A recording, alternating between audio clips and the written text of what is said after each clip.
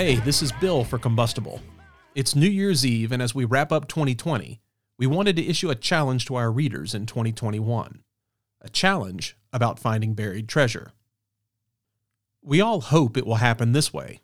We'll be walking along a beach and suddenly kick something in the sand. As we pull the sand away with our hands, we start to realize it's a wooden chest. We dig and dig, pull it up, and open it to find a fortune and buried treasure. We were out for a walk and literally stumbled across something that will change our lives forever. But it never happens like that. In 2010, an eccentric antiques collector named Forrest Fenn published an autobiography called The Thrill of the Chase. Now, that book contained a 24-line poem with clues to a buried treasure that Fenn had hidden somewhere. And just to give you a feeling for the scope of this treasure hunt, according to a recent article in the Washington Post, over 350,000 people sought the treasure.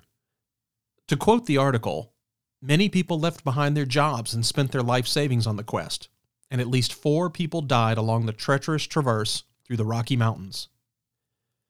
It took 10 years, but the treasure, which ended up being a 42-pound bronze chest brimming with gold, precious jewels, diamonds, and other artifacts, was found by a 32-year-old medical student from Michigan that spent 2 years looking for it.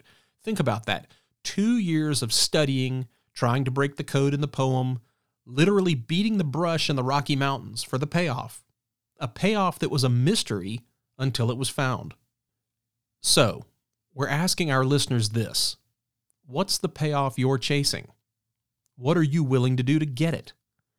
How far will you go to chase it down? Or are you simply walking along someplace comfortable like a beach, day after day, waiting for someone to hand it to you? You know, we hear it often. Firefighters are always asking, what advice do you have for someone like me? What should I be working on to make myself a better firefighter? Or even, how should I be approaching this particular problem in my station? And believe me, we all love having someone ask us for an opinion. I'm more than happy to give them mine, but my opinion often isn't really mine, right?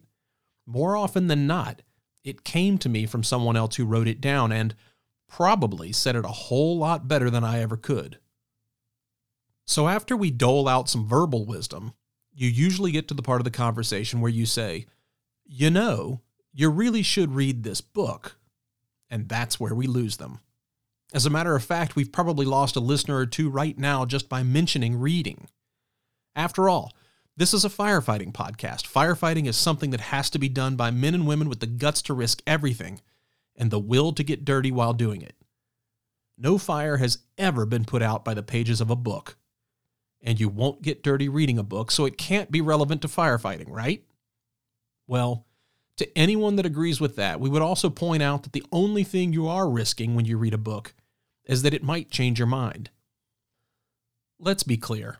This podcast deals exclusively in opinion, and most of those opinions revolve around the fire service and leadership. Each of us has an endless supply.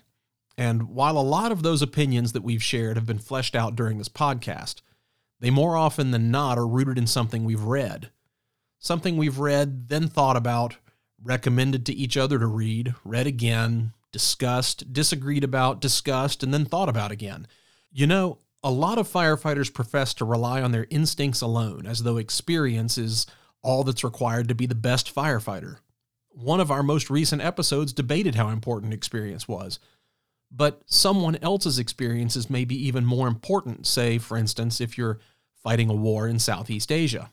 Case in point, Lieutenant General Hal Moore was a then lieutenant colonel when he commanded the 1st Battalion, 7th Cavalry Regiment at the Battle of Ia Drang in Vietnam in 1965. You may remember him being played by Mel Gibson in the film We Were Soldiers that depicted that very battle. Well, Hal Moore has famously championed the value of instinct. He said, quote, "Trust your instincts. In critical, fast-moving battlefield situations, instinct and intuition amount to an instant estimate of the situation." That's pretty damn awesome. But he goes on. Your instincts are the product of your education, your reading, personality, and your experience. Trust your instincts. Now, wait a second. He actually lists experience last. Education and reading are first. And those instincts that he displayed on the battlefield in Vietnam commanding troops, A lot of those were actually formed at the Command and General Staff College, Armed Forces Staff College, and Naval War College before he ever went to Vietnam.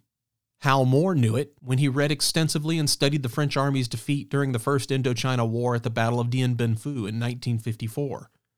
He knew that there are and were a lot of really smart people in the world who came before us. A lot of them have written down what they learned. Real wisdom that can change your outlook and make you a better firefighter, officer, leader, team member, soldier, battlefield commander, whatever. And here's the thing. They didn't bury their wisdom in some obscure location or write a cryptic poem that requires years of sleuthing to find it. They put their wisdom in a treasure chest just below the surface you're walking on. It's there waiting for you to dig it up, with a huge sign above it that says, "Dig here." We're talking about books, of course. They come in all shapes now and are more accessible than ever before in the history of mankind. Actual bound paper books, e-books you can read on your phone, or audiobooks. You get to choose. Look, you're a badass Jake out to make a difference, willing to take risks no one else will? Well, all we're saying is this. Maybe take a risk that a lot of firefighters won't. Read a book. Here's the challenge we're putting out to all of our listeners. We're throwing down the gauntlet. In 2021, resolve to read one book. Just one book. Resolve to get just one thing, one lesson from that book. Anything above that will be a bonus.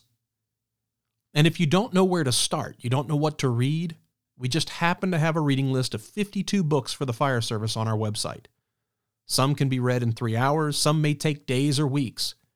There are parables in there like The Servant, true stories of adventure like Endurance and Into Thin Air, actual textbooks from classes we took, and everything in between.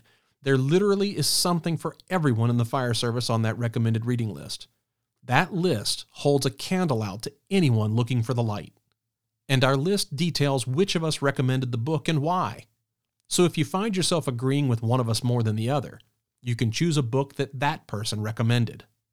So if you're a big bad firefighter, reading a book isn't going to kill you. But not reading about what other firefighters have written and think is important? That just might.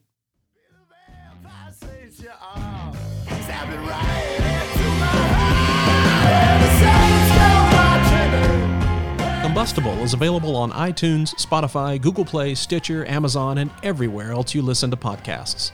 Subscribe to Combustible to make sure you don't miss out on an episode.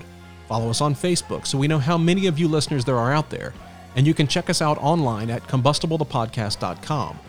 As always, we would like to thank the Golden Dogs and True North Records for letting us use their song Saints at the Gates for our theme music.